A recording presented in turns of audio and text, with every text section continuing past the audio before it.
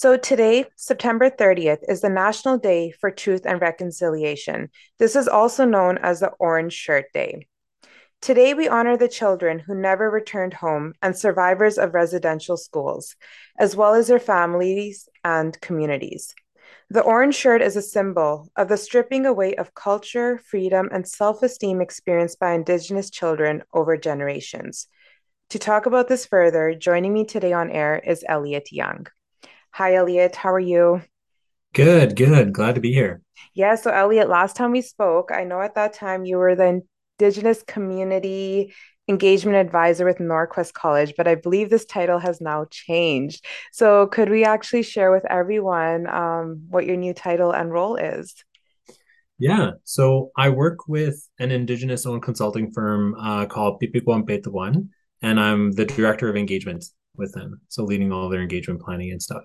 Yeah, they aren't a stranger to our radio. They've been on air before, and it's a great organization. It was really good learning about it and learning more about the work they're doing in the community as well. And now, Elliot, I'm going to be very honest with you. I'm not going to try to be politically correct for this conversation at all. It was very difficult for me to gather my thoughts. So every time I have anyone come on air, I usually take 30 minutes of sitting by myself, isolating, and really thinking about what direction I want this conversation to go. The conversation today has been really difficult for me to comprehend my thoughts and emotions around it, but also the question of how do I have this conversation with you? It is a very heavy topic, in my opinion. I know today is the National Day for Truth and Reconciliation. It's the second time in Canada that this day has been recognized. Now, Elliot, when it comes from that aspect, the government aspect, and the steps they have taken, in my opinion, it's a first step. This is a first step, and there should be many more steps that follow this. To you, is this enough efforts by the government, or do you think there's more work to be done here? Yeah.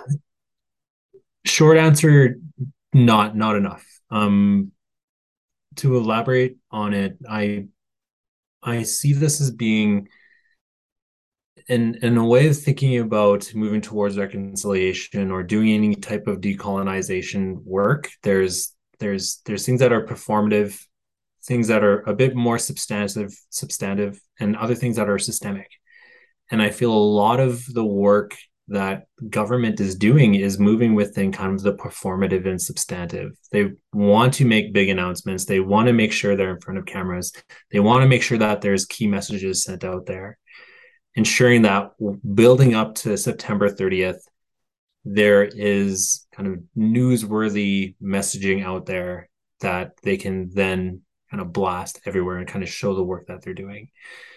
You see this within kind of general public or too, like corporate Canada and all this. I just got an email from one of the, I won't say who it was, but it was from a brand saying their commitment towards truth and reconciliation. I'm like, oh, that's great, but okay, I don't like I other than you messaging me that, like I don't know what you want.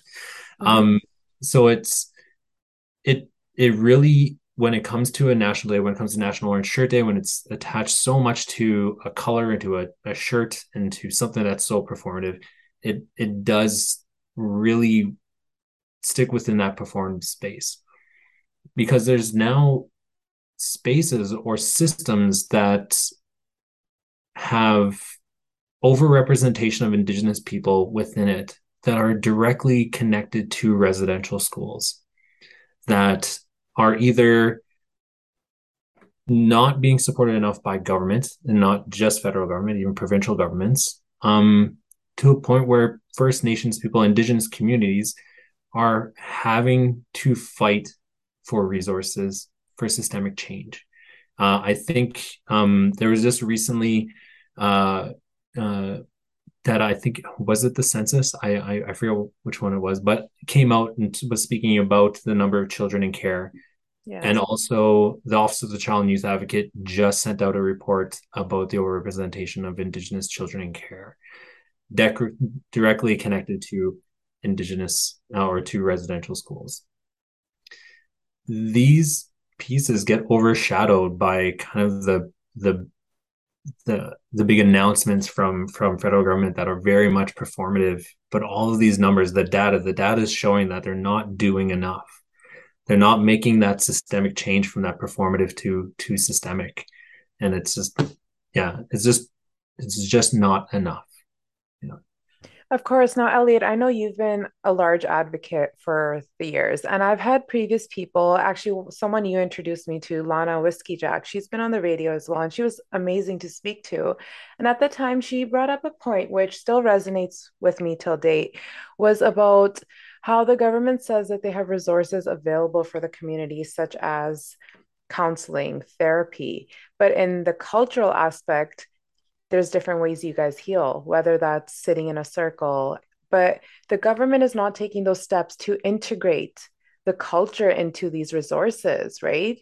So, how has that been? Because I know I've heard from people from the community as well that they've been trying to create reform, they've been trying to reach out to government bodies that changes are made and try to explain their perspective of why these resources that exist aren't what they're looking for. It's not what works. And I understand completely because every culture is different and we're integrated in our culture and there's certain ways we adapt. How has that process been? Are there enough people that are trying to voice their opinions? Are those voices amplified? And if so, why do you think action is not happening on the other end?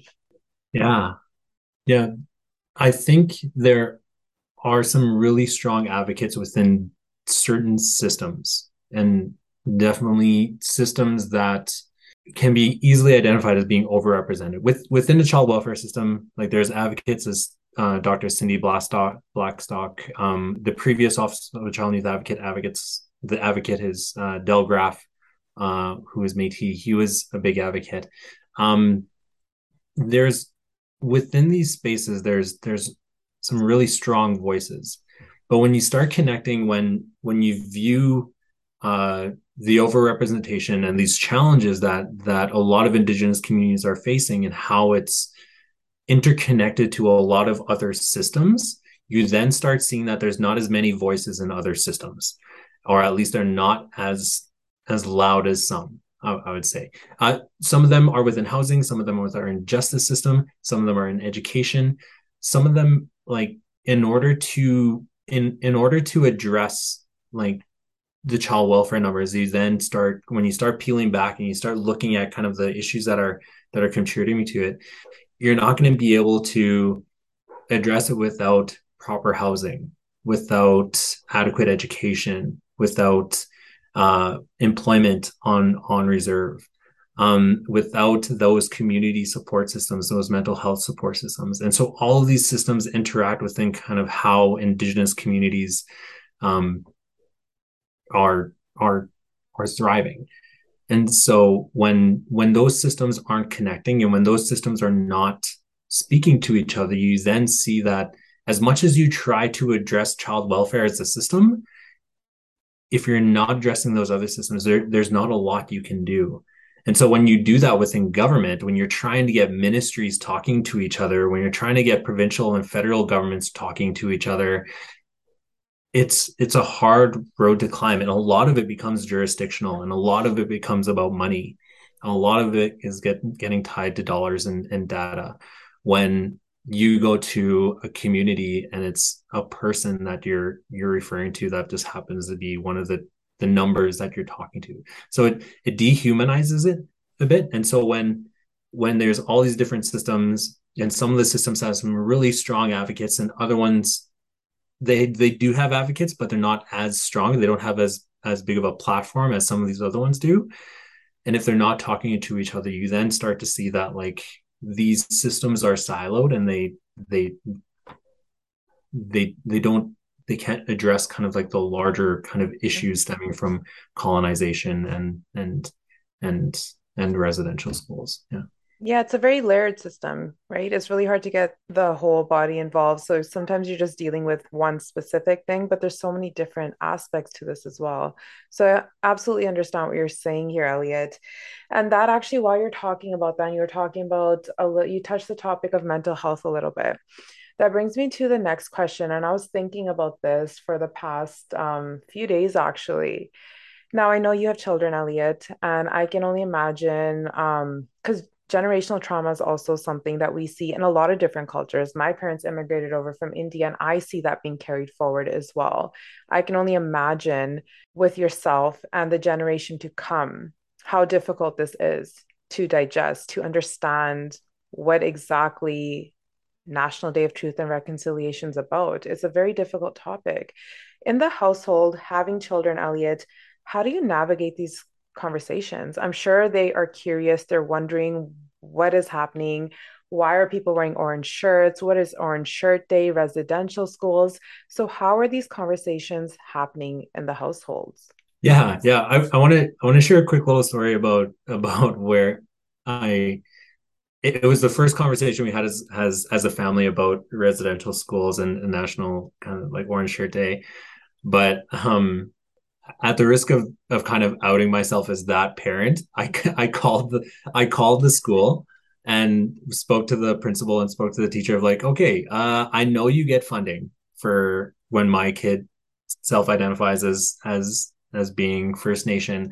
What are you doing with that funding? Like, what is the programming that you're providing for students? And they gave me all of the stuff, and I'm like, okay, you're making an effort. I'm glad it's on your radar, and like we'll continue that. That opened the door a little bit, and a couple weeks later, they contacted me saying like, would you be willing to share your perspective about National Truth and Reconciliation Day or Orange Shirt Day to children? And this was when my kid was in kindergarten, and I was also when I was working at Norquest College when I was sharing this with like link learners or language instruction for newcomers and other groups within Norquest. And I'm like, okay, how do I share this to a bunch of 5-year-olds? How do I share it in a way that is like not going to be so complex, but it really understanding how the impact of it. And it was just really conceptualizing it to family, their current situation of like these children were taken and that was wrong. Like that was wrong. That was it. It wasn't right. And really thinking about it of conceptualizing it to like this is what is happening to kids that was your age, like a kid your age right now being taken away from your parents. This happened to our communities. So I actually recorded that video, and it was shared with my son, and I thought it was only going to be used for my son.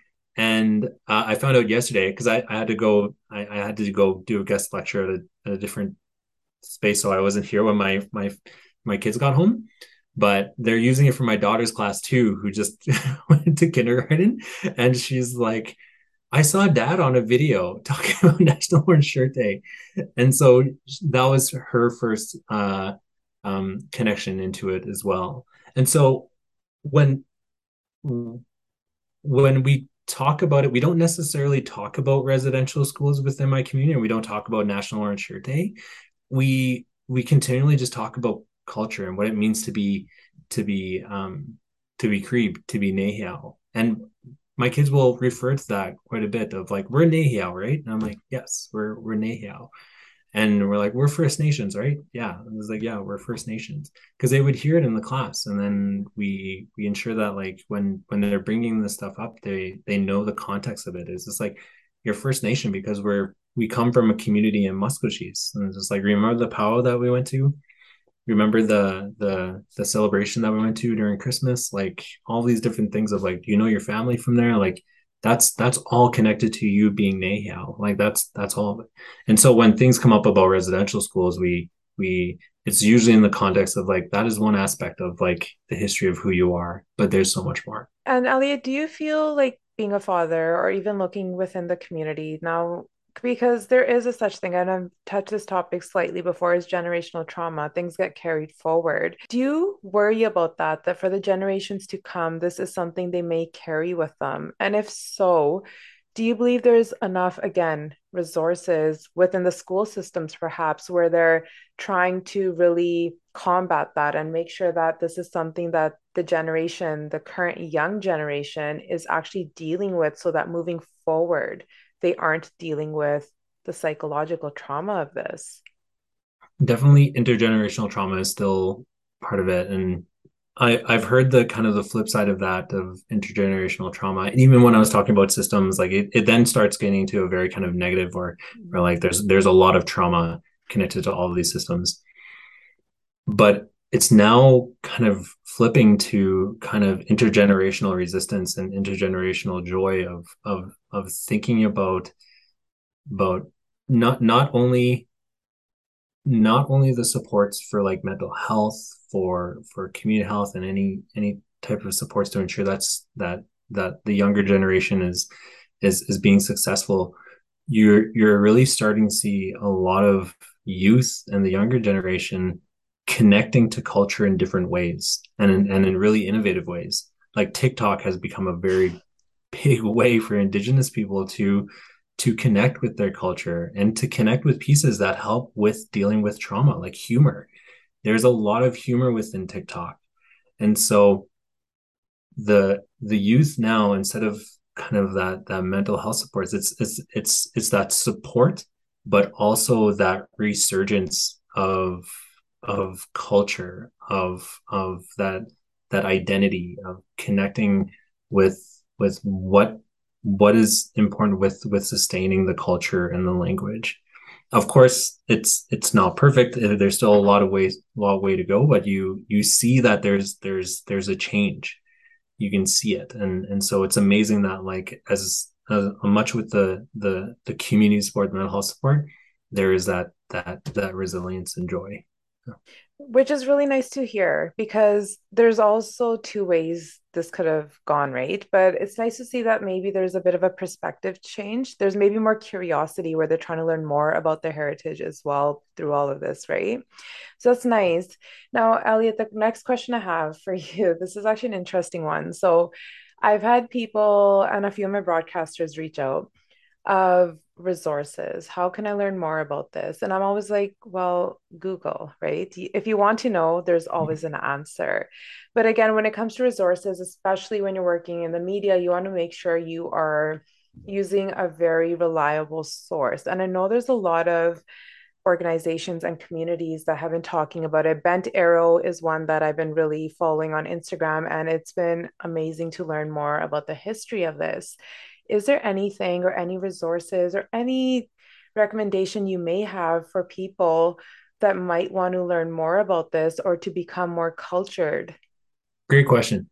So yeah, Google is definitely a big resource, but um, to learn more and to really allow that space for you to understand it and really increase your knowledge about the history of Indigenous people, history of Canada, and to understand the current situations. The Indigenous Canada MOOC, run by the University of Alberta, is a great free resource for you to really be intentional with how you want to learn. From there, there's if you Google it, there's a lot of different resources of understanding what essentially any question that you would have. There's going to be a lot of answers on Google for it. But being able to reach out to local spaces like Bent Arrow, like a friendship center, those spaces are really important as well. And when you reach out, make sure you're reaching out with some really good intention, Of course. because when you reach out to those specific people, you're going to be taking them away from their community, ensuring that they're going to be teaching you. And so just make sure you do it just with a really good intention and moving forward in a good way. And just to plug a little bit about Pipikwan Pehtakwan, we did a webinar in earlier this month about National Truth and Reconciliation Day. We have some resources from that we shared as well, so you could check out our website and see that there.